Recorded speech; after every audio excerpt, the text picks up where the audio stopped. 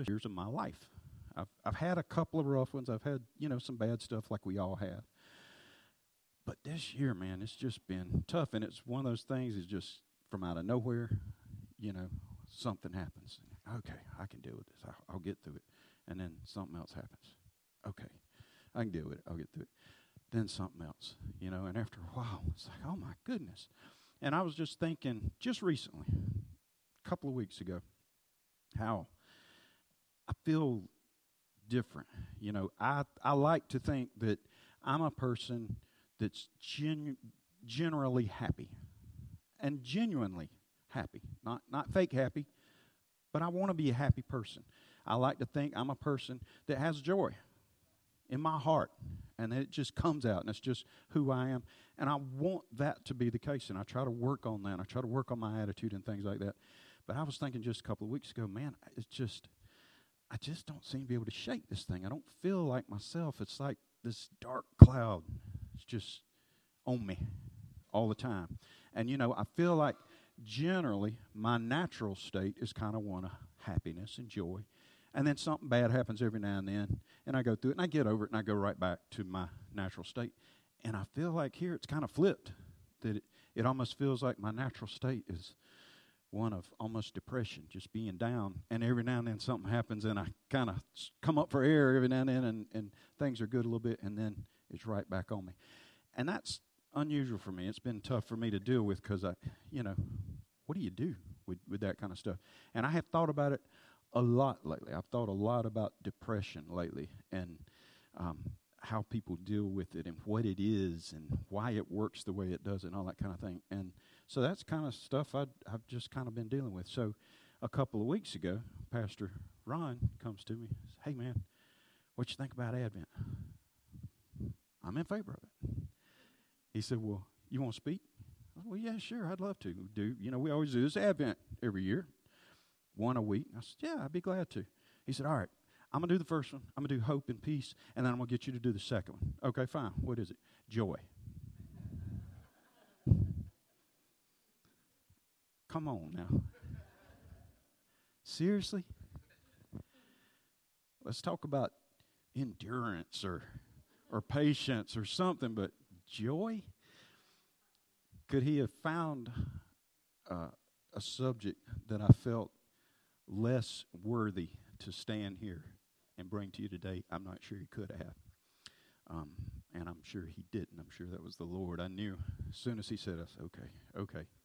Because the Lord was saying, you need to look at this. You need to study this. You need to start to understand this in a deeper, better way than you do now. So I'm preaching to me this morning and me alone, and you guys get to listen. But I want you to understand that this message is for me. You ever been in a service where you felt like, man, he's talking about me. I know he's talking about me.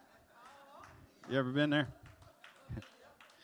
Well, I promise you this morning, I'm the only one I'm speaking to. So if you feel that way, then it must be the Lord or the Holy Spirit or something. I promise you it's not me.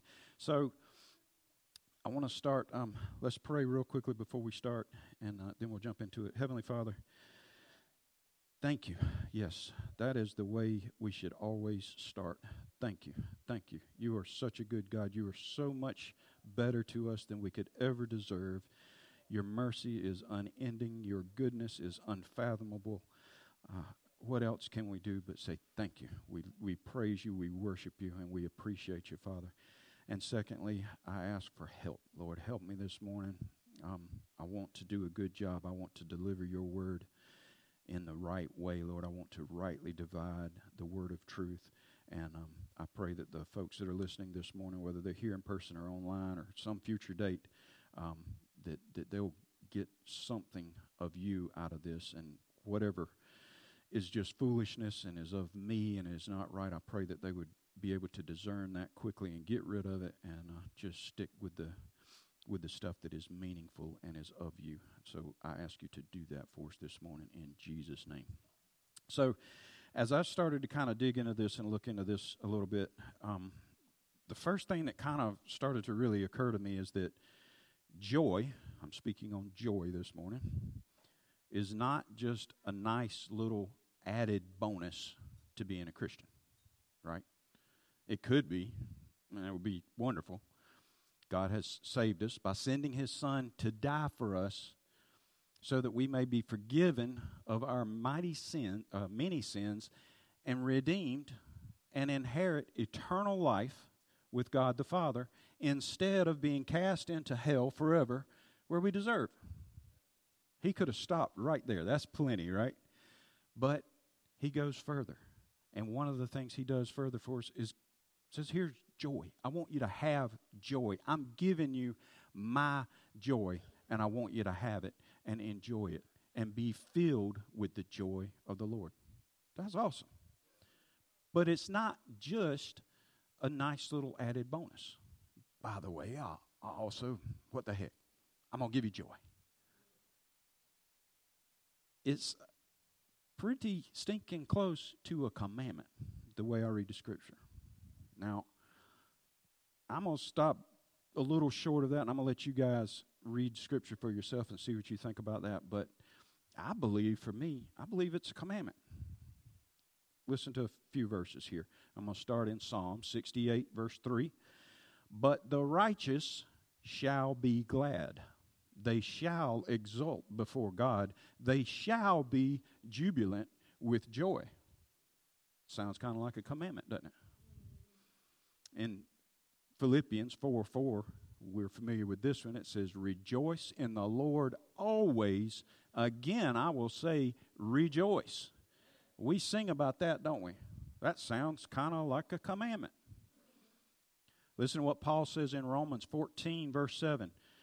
For the kingdom of God is not a matter of eating and drinking, but of righteousness, peace, and joy in the Holy Spirit. So if you want to be part of the kingdom of God, I don't see any way around this. Righteousness, sure, we say, yeah, we know we got to be righteous. Peace, okay, sure, we're supposed to keep peace. And joy. It's one of the three things that Paul says describe the kingdom of God. This is what it is: righteousness, peace, and joy. If you don't have joy, something's missing. Something's missing in the kingdom of God. That cannot be. And in Galatians, I know you know this, but this is a fruit of the Spirit. Galatians 5:22 and 23 tells us, but the fruit of the Spirit is love, joy, peace, patience, kindness, goodness, faithfulness, gentleness, self-control. Against such things there is no law. These are things that if you're a Christian, if the Holy Spirit has done a work in you and changed you and dwells within you, these things are supposed to be in you and are supposed to be coming out of you. And the second one listed, and I'm not saying he listed them in order of importance, I don't know, but it's kind of interesting that the second one listed is joy, right behind love. We know how important love is, and joy is number 2 on that list. And again, I'm not saying that's order of importance, but it's interesting to me that that's the second thing listed. The more you read Scripture, and there's a lot. I could have pulled many verses out. I had trouble picking the ones I wanted to use because there's just so many. Read it and see what it says about having joy. It doesn't sound like a suggestion. And furthermore, the more you read, the less and less it sounds like an option. It sounds like a command to me. Maybe more importantly to us, I believe that joy is a necessity for the Christian. Not just because God says we ought to have it. That's reason enough. Not just because God has provided it and said, here is my joy. I want you to have it. Have the joy of the Lord in your heart. That's enough. But not just because of that, but because joy, I believe, fuels us and energizes us for doing the good works that God has called us to do. And not only that, but it energizes us to endure. You're going to go through some tough stuff in this life. All of us do. All of us are. If you hadn't gone through any yet, just hang on. I promise you, it's coming. I'm not trying to depress you, but I'm telling you, it's coming. You might as well be ready. And you're going to need something to help get you through that. We'll talk a little bit more about that in just a minute. I've got another verse that you guys are really familiar with, at least part of this. This is in Nehemiah chapter 8, verse 10. It starts by saying, "Then he said to them, 'Go your way, eat the fat and drink sweet wine, and send portions to anyone who has nothing ready, for this day is holy to our Lord. And do not be grieved, for the joy of the Lord is your strength.'"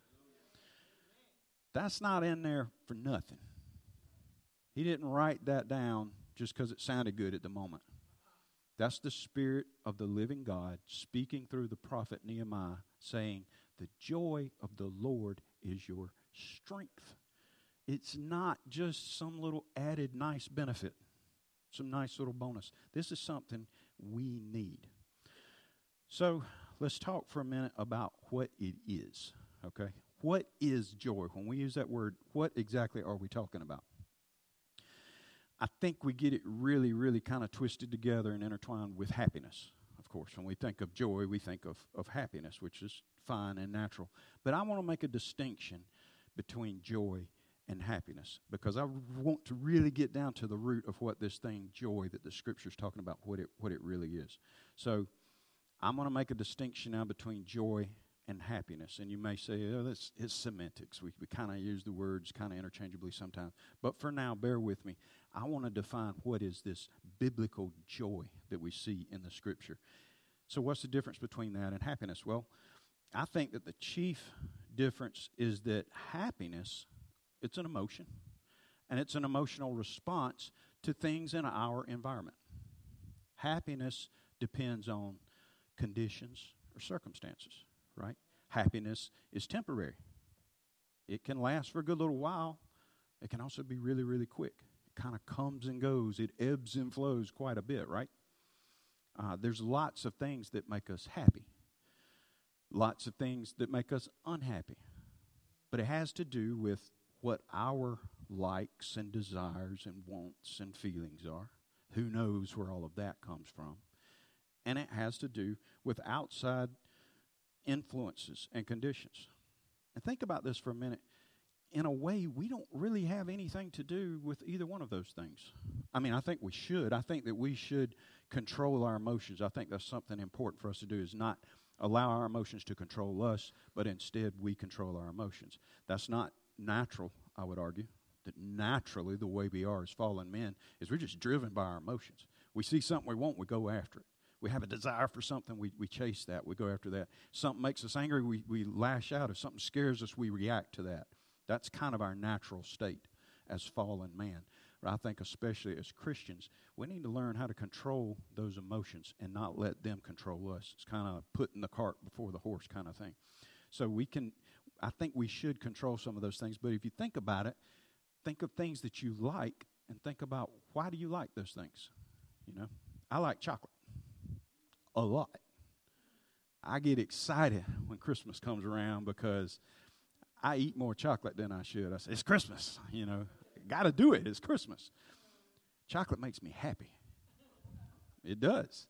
It makes me happy. I don't know why I like chocolate. I never, at any point in my life, sat down and said, you know what? I need to like chocolate. There's all kind of chocolate out there. It's easily available. People have it abundantly. I should like it. And in that way, when I got some, it would make me happy. That never, ever happened to me. It never occurred to me. I just like chocolate. Always have, as long as I can remember. And when I get some chocolate, it makes me happy. Unless the chocolate's nasty. You ever had nasty chocolate? What a disappointment. What a bitter, bitter disappointment. To get a piece of chocolate, and oh, yeah. Boy, this looks like good chocolate right here. And you take a bite. Oh, man, what in the world? It's awful. I can remember when I was a little kid, my mom, like many, many moms, has always been pretty health conscious and wanted to, feed her family good things and that kind of stuff. And for whatever reason, for a while, this was a long time ago, chocolate was getting a particularly bad rap. And I think it's probably more the sugar than the actual chocolate, but they were just chocolate. Chocolate was not great for you. So they came out with this stuff, or they already had it, but it started to get popular, called Carob, C-A-R-O-B. Some of you guys may remember Carob. And so Mom said, all right, we're going to cut out the chocolate, and we're going to use carob instead. What? She said, no, but it tastes just like chocolate. It's just good for you. It's healthy. It's good for you. By the way, I know nothing about carob. I'm not saying it's good for you. I hadn't seen any in a long time, so I'm just telling you the story. We're going to have carob. Okay. It tastes just like chocolate. You won't know the difference. Okay. But it smells funny. What? She said, yeah, it smells funny, but it's okay. It tastes good. It tastes like chocolate. So the first time, I don't remember if it was just the raw carob or she cooked it in something or what the deal was. I don't remember. But the first time I got this carob, of course, the first thing I do is smell it. You know, she'd already warned me ahead of time. Y'all, I'm telling you, it smelled like dirty socks. I'm not even joking. It smelled like dirty socks. I'm like, I can't enjoy something that smells like socks. I mean, even if it does taste good, I know what it smells like. It's too late, you know. What a disappointment, you know. So that's how fickle, right, our happiness is. It's so based on our emotions, and our emotions are so, you know, driven and tossed by the waves and the winds. I was thinking about, there's a little gas station that I used to stop at a lot. I don't go there so much anymore, but I used to stop there a lot in the mornings on the way to work. And there's this guy I would see in there a lot. I'm guessing he's in there every day. He's in there a lot. And he's at the counter buying these lottery tickets or whatever you call them, the scratch-off things that y'all see, you know. You always have to wait on somebody in line buying them things, right? And so this gas station, they must have 20 or 30 different ones to choose from. So people are, give me a number 5 and give me 2 of them 11s. You know, I just want a cup of coffee, you know. So this guy, he's in there regularly buying these things. And then I see him outside in his truck. Right? And every now and then, when he comes in line, he hands them one. And they run it into a machine, and it says, winner, $20 or whatever, you know. And whatever he wins, he spends it on more of those tickets, right? What's that guy doing? That guy is purchasing a little bit of happiness, right? That's exactly what he's doing. He's spending however much of his money to purchase a little bit of temporary happiness. It's not going to last but so long.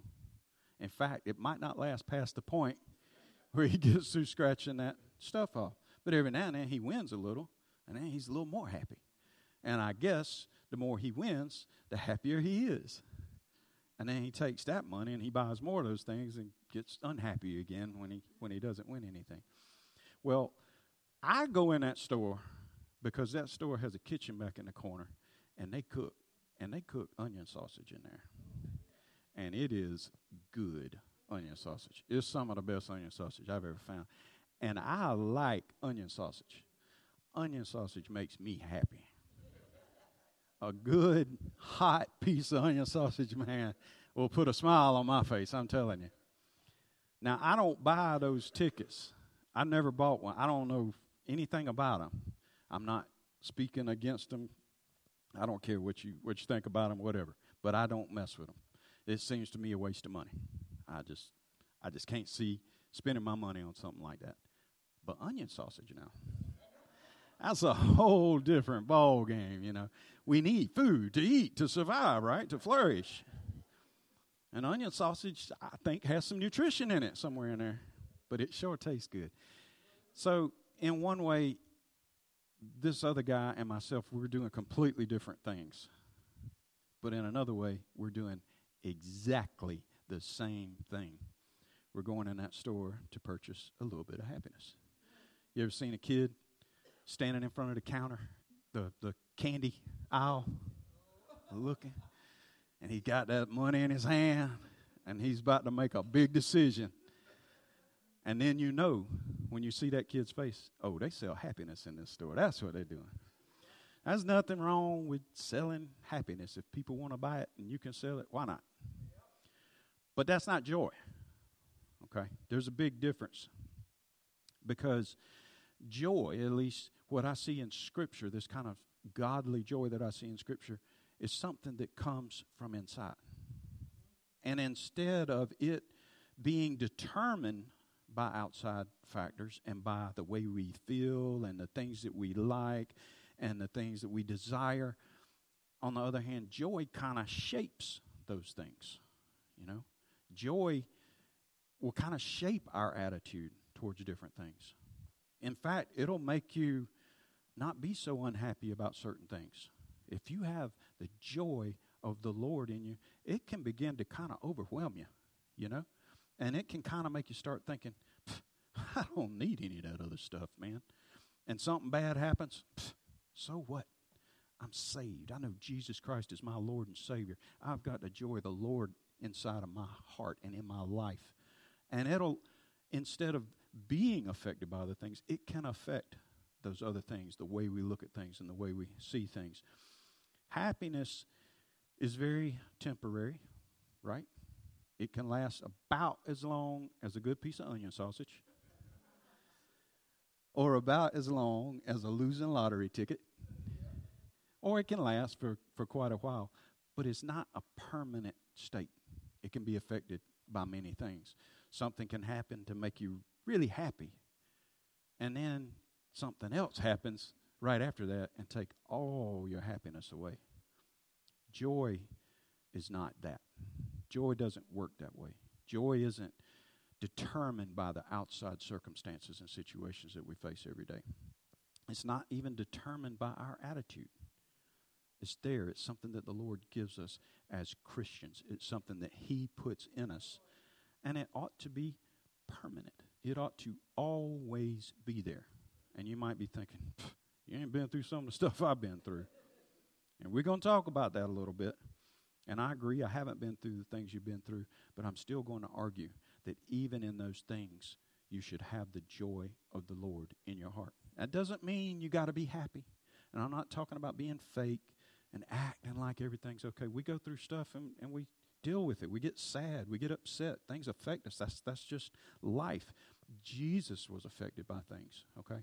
So I'm not saying you got to be fake and phony and act like everything's okay when it's not. But the joy of the Lord, if you know Him as your Lord and Savior, should never, ever leave you. He should always be there. Listen to this verse from Psalm. This is Psalm 16:11. It says, "You make known to me the path of life. In your presence there is fullness of joy. At your right hand are pleasures forevermore." He's talking about God. He's talking about our God, our Lord, our King, our Savior, our Father. At His hand are pleasures forevermore. And in His presence, fullness of joy. Not little pieces of joy. Fullness of joy. I thought I would read a little bit from you guys because I thought it was so neat. I'm going to try to go through this pretty quickly. This is a little section from the Heidelberg Catechism. I don't know if you guys have ever looked into any catechisms. I think they're kind of neat. There's two that I really like. One's the Westminster Catechism, and one is the Heidelberg Catechism. Heidelberg's my favorite. And a catechism is just kind of a statement of faith. A denomination might put it together. It's typically something you'll see in a Christian church or denomination. And what they'll often do is put it in the form of questions and answers. So they ask a question, then they'll give the answer. And it's kind of like saying, this is what we believe based on what we see in the Bible, you know. So I really like the Heidelberg Catechism. If you've never read it before, I would encourage you to check it out. I think it's pretty neat. The first two questions of the Heidelberg Catechism kind of deal with what we're talking about this morning. So I want to read this for you. Question 1 is, what is your only comfort in life and in death? The answer is that I am not my own, but belong, body and soul, in life and in death, to my faithful Savior, Jesus Christ. He has fully paid for all my sins with His precious blood and has set me free from the tyranny of the devil. He also watches over me in such a way that not a hair can fall from my head without the will of my Father in heaven. In fact, all things must work together for my salvation.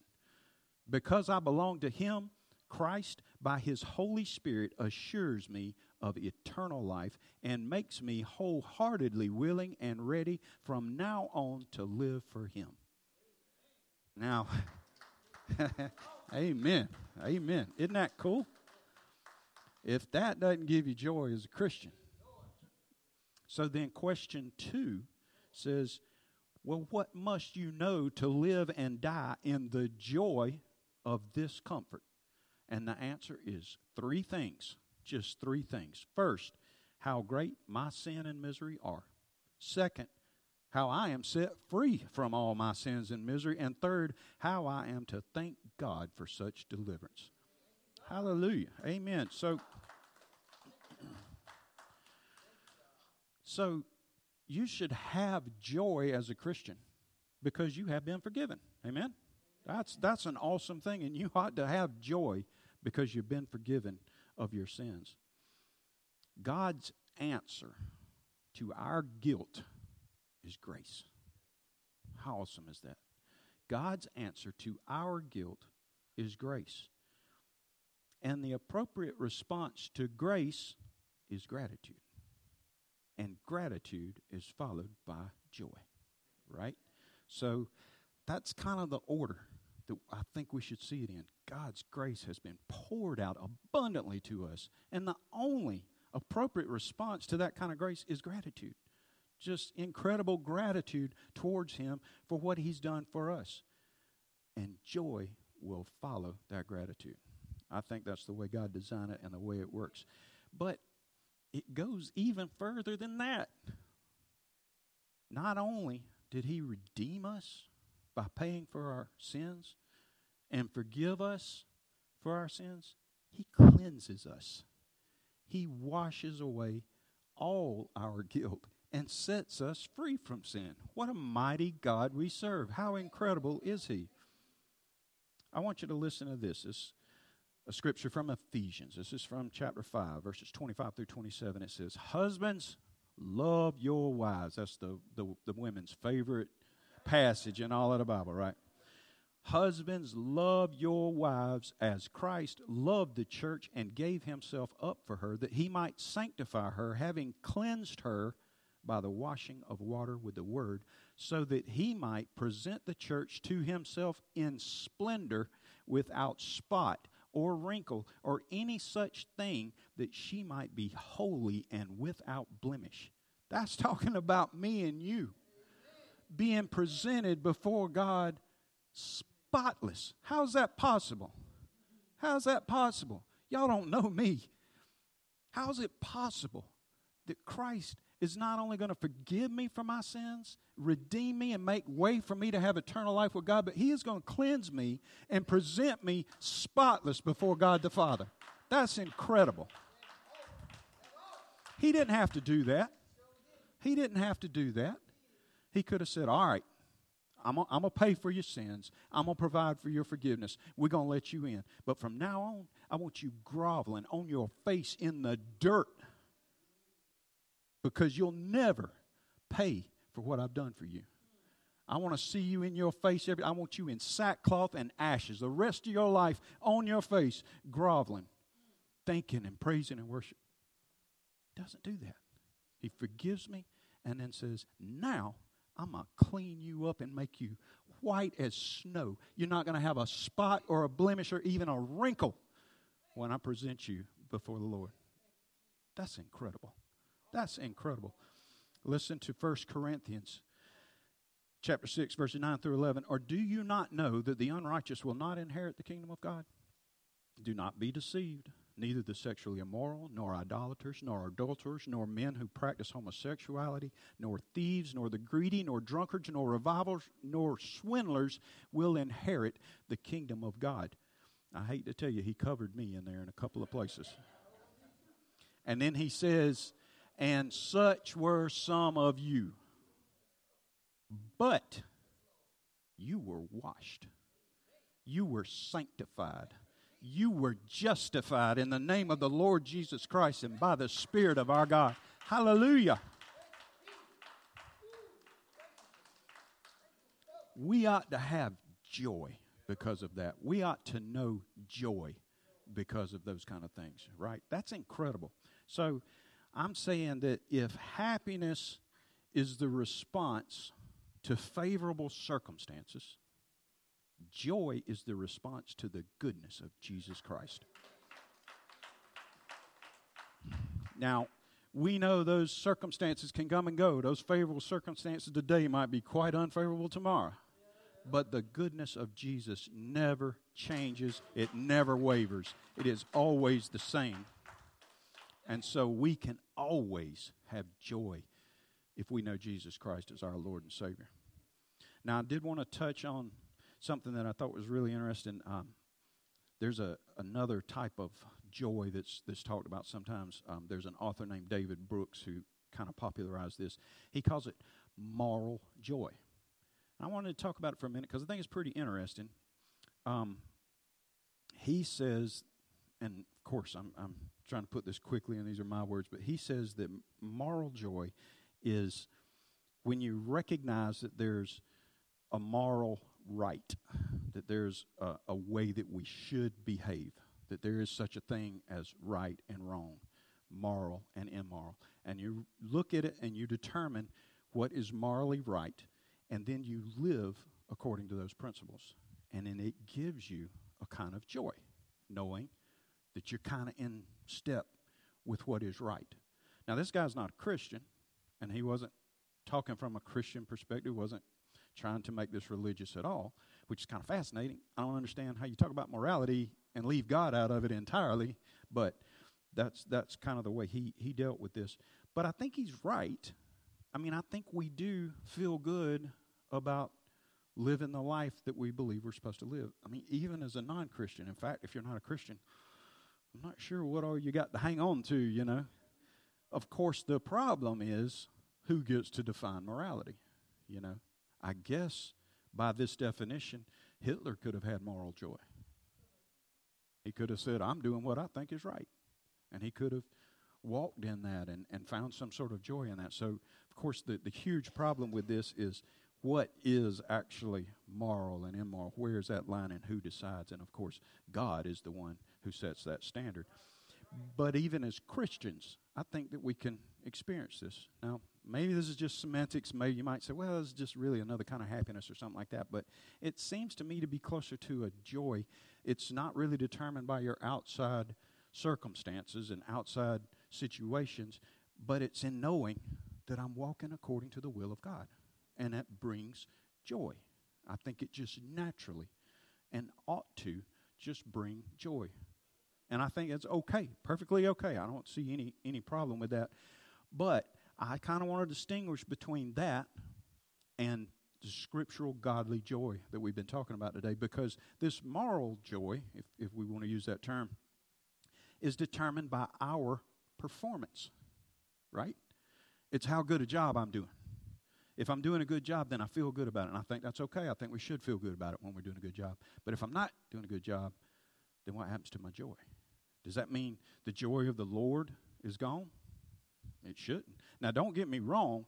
I think if we're living in sin, we don't get to experience and enjoy the joy of the Lord. I think He'll show it to us sometimes to bring us back. I think it still exists, but you can't live in sin and in the joy of the Lord at the same time. I just don't believe that. So don't misunderstand what I'm saying there. But I do think there's kind of maybe a second kind of joy that just comes from knowing this is God's word, this is God's will, and I'm doing my best to walk in it. You know, I'm trying to be a righteous person. Listen to this verse of Scripture kind of along those lines. This is from 1 John chapter 1, 7 through 10. But if we walk in the light, as He is in the light, we have fellowship with one another, and the blood of Jesus, His Son, cleanses us from all sin. If we say we have no sin, we deceive ourselves, and the truth is not in us. If we confess our sins, He is faithful and just to forgive us our sins and to cleanse us from all unrighteousness. If we say we have not sinned, we make Him a liar, and His word is not in us. So he's kind of talking about these two different things here. Yeah, we should live without sin, and we should feel good about living without sin. But when we sin, it's Jesus that takes care of us. And if we say, well, I just don't sin, I've never sinned, then we're making Him a liar. And in a way, we're diminishing the work of Christ. So we've got to be able to admit, we need Jesus. I cannot do it on my own. It's about Him. And we've got to have that joy of knowing that we have a Savior that has died for us and made a way for us and provided for us. That's got to be first. And then the joy of walking according to His will and according to His word can come too. Think about Job. I've thought a lot about Job as I was preparing for this. In fact, I thought seriously about basing the whole message out of Job. That sounds kind of weird, right? But I decided not to. But I did want you to kind of think about Job and consider Job. Think about everything he went through. You know, his circumstances surely led to the loss of his happiness. He wasn't happy, right? But even though he remained obedient to God, God called him righteous. His moral joy also was unsustainable, right? Surely he felt good about the fact that he was walking in righteousness. He was living a righteous life. I'm sure he felt good about that and had a joy that comes from that. But that wasn't enough to sustain him through what he went through. So what was left then? Utter despair? No, it doesn't seem that way. And was it only a matter of faith? I think it's an interesting question. Is it just a matter of Job had faith and he just clung to that faith? And of course, yes, he had faith, and it was incredible faith. And yes, that faith was highly important. But faith, if that was all he had, I think would maybe have just gotten him through that. You remember when his wife came to him and said, "Why don't you curse God and die?" Right? Yeah, and he said, "Honey, you sound like one of those foolish women. You know that's not true, you know." So here's kind of his choice: to curse God and die, or to just not curse God, right? But that's not what happened. Job worshiped.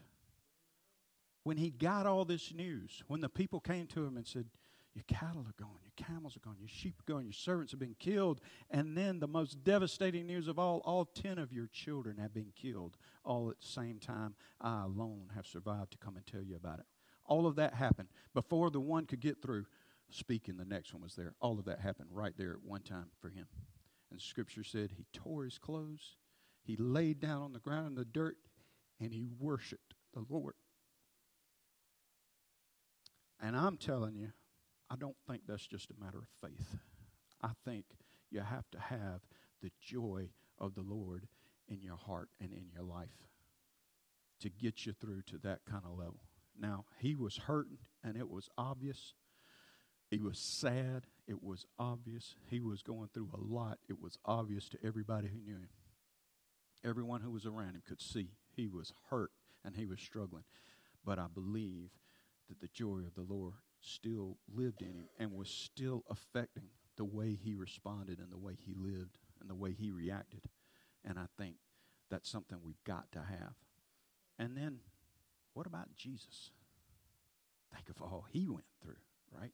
No one has ever gone through what Jesus went through for us. We can't even imagine. We don't even understand. Maybe one day we'll understand. But right now we can't even understand what he went through. But listen to what Hebrews 12:2 says. This blows my mind. Looking to Jesus, the founder and perfecter of our faith, who, for the joy that was set before him, endured the cross, despising the shame, and is seated at the right hand of the throne of God. That's incredible. This is saying that Jesus went through what he went through for us because of the joy that was set before him. He knew something about the joy of the Lord, and he knew it's worth it. It's worth it. Whatever I have to go through, the joy of the Lord is going to get me through, and it's going to be okay. That's amazing. So, I thought a lot about like what robs us of our joy. There's a lot of things, and I'm going to really quickly just touch on some of this because I want to wrap this up. There's a lot of things you could come up with. I boiled it down to this: foolishness, forgetfulness, and faint-heartedness, right, can deplete us of our joy. Foolishness, can be sinning. We just cannot experience the joy of the Lord while we're participating in sin. It just doesn't work that way. It will deplete our joy. And also, dwelling on the past. I'm calling that foolishness. I mean, we should learn from our past. We're not going to forget our past, but that's our past. What we did before Jesus came and changed us, that's another life. What happened yesterday was yesterday. We've got to keep marching forward. We've got to keep going forward. Forgetfulness. Have we at times, or do we at times, like the children of Israel, forgotten all he's done for us and forgotten his benefits? As Psalm 103, David says, bless the Lord, O my soul, and all that is within me. Bless his holy name. Bless the Lord, O my soul, and forget not all his benefits. Forgetting who we serve, forgetting the benefits that the Lord provides for us can deplete your joy. You know, Jesus said when he was at the Last Supper with the disciples, he said, do this in remembrance of me. He's telling us, remember, don't forget. It's funny how we, as humans and as Christians, we forget the things we shouldn't forget and remember the things we shouldn't remember, right? And then faint-heartedness, you know. We've just got to build up enough strength in our knowledge and peace and joy of the Lord that we're not so easily defeated by things that come against us. I love this quote. It was told of Martin Luther that whenever he heard some really bad news, he would say, come, let us sing a psalm and spite the devil. That's the kind of energy and the kind of courage I want to have, that when bad things happen, I heard a friend of mine say something had happened. He said, is that all you got, devil? Come on, is that all you got? I want to be like that. So I wrote this at kind of the end of all my study and looking at this and thinking about all this. And I want to give this to you just for your consideration to see what you think. We, as Christians, do not have the right not to have joy. We will inevitably forget about it from time to time.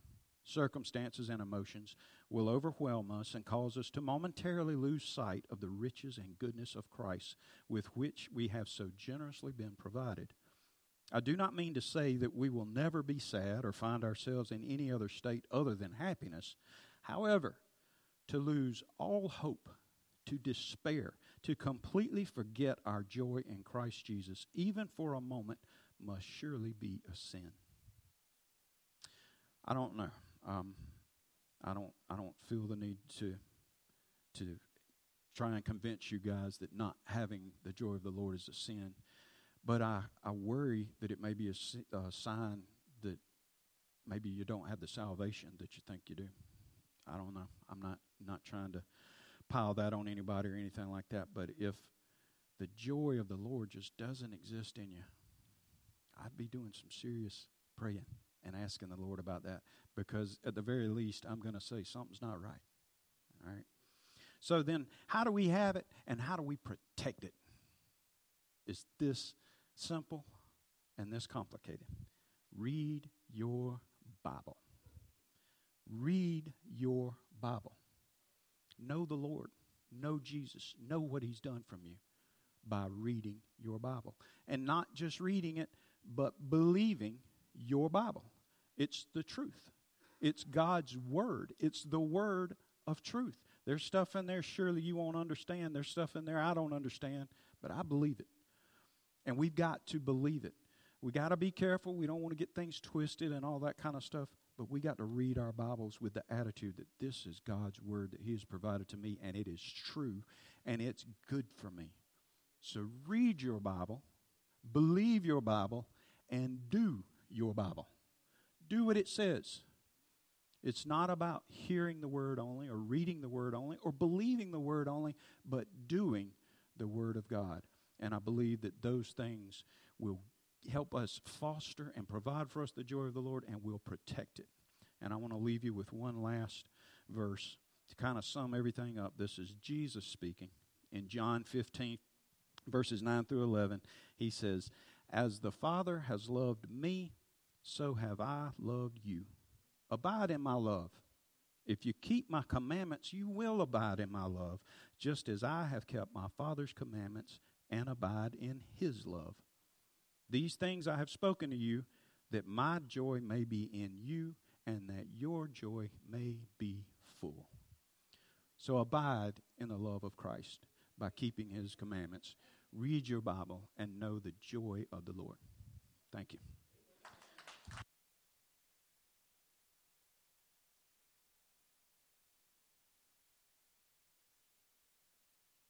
Amen, amen. Let's get Chaz another hand, our brother. Speaking of joy, and the verse I was speaking about earlier of Peter said, may grace and peace be with you through the knowledge of the Lord Jesus Christ. That grace and that peace that he talks about come through your relationship with Jesus. Come through knowing the Word of God. Come through reading through the Word of God. Come from believing the Word of God within your heart. I can speak that from experience. We never seen God. We never seen Jesus. We read his Word. I've read his Word. I believe in his Word. I trust him. And it brings peace to my heart. When you think about its grace, it brings peace to your heart. That joy that Chaz is so speaking about, that unspeakable joy, is knowing that whether we live or whether we die, we belong to the Lord. That all things work for the good of those who love God. That's something to hope in, church. That's just the Word of God. If we trust in that and we believe in that, that grace, that peace will be yours, that joy will be yours. All because of our faith in the Word of God. Not that we can even see God. No one has. Just believing in that this is the breath of God. You can have all the peace you want right here. All the joy you want right here, believing in those words. But it's our choice, right? It's our choice whether we want to put our peace in this fallen world that we must live in. It's our choice. Do we want that joy that the world brings, that temporary joy of our circumstances? Or if we want that everlasting joy. As he promises everlasting life, he also promises everlasting peace, everlasting joy, everlasting love, and hope. Whew. All bottled up in the hope that Christ is returning for his true church. Why worry when things don't go our way in this world, where there's grief, there's sorrow, there's despair? Yes, in our flesh we worry. But that's when we lean on our Father the most. We say, thank you, Father, for your grace. I know through this tough time that I'm going to be all right. Even if I don't make it through this tough time. Even if it's my time is up. I belong to the Lord. I belong to the Lord. So although this is a season of joy, hope, peace, and love, and it's also a season of sorrow and despair. But if you belong to the Lord, if you love the Lord, know that all things are going to work out for your good. All things are going to work out for your good. Amen? Amen. These altars are open.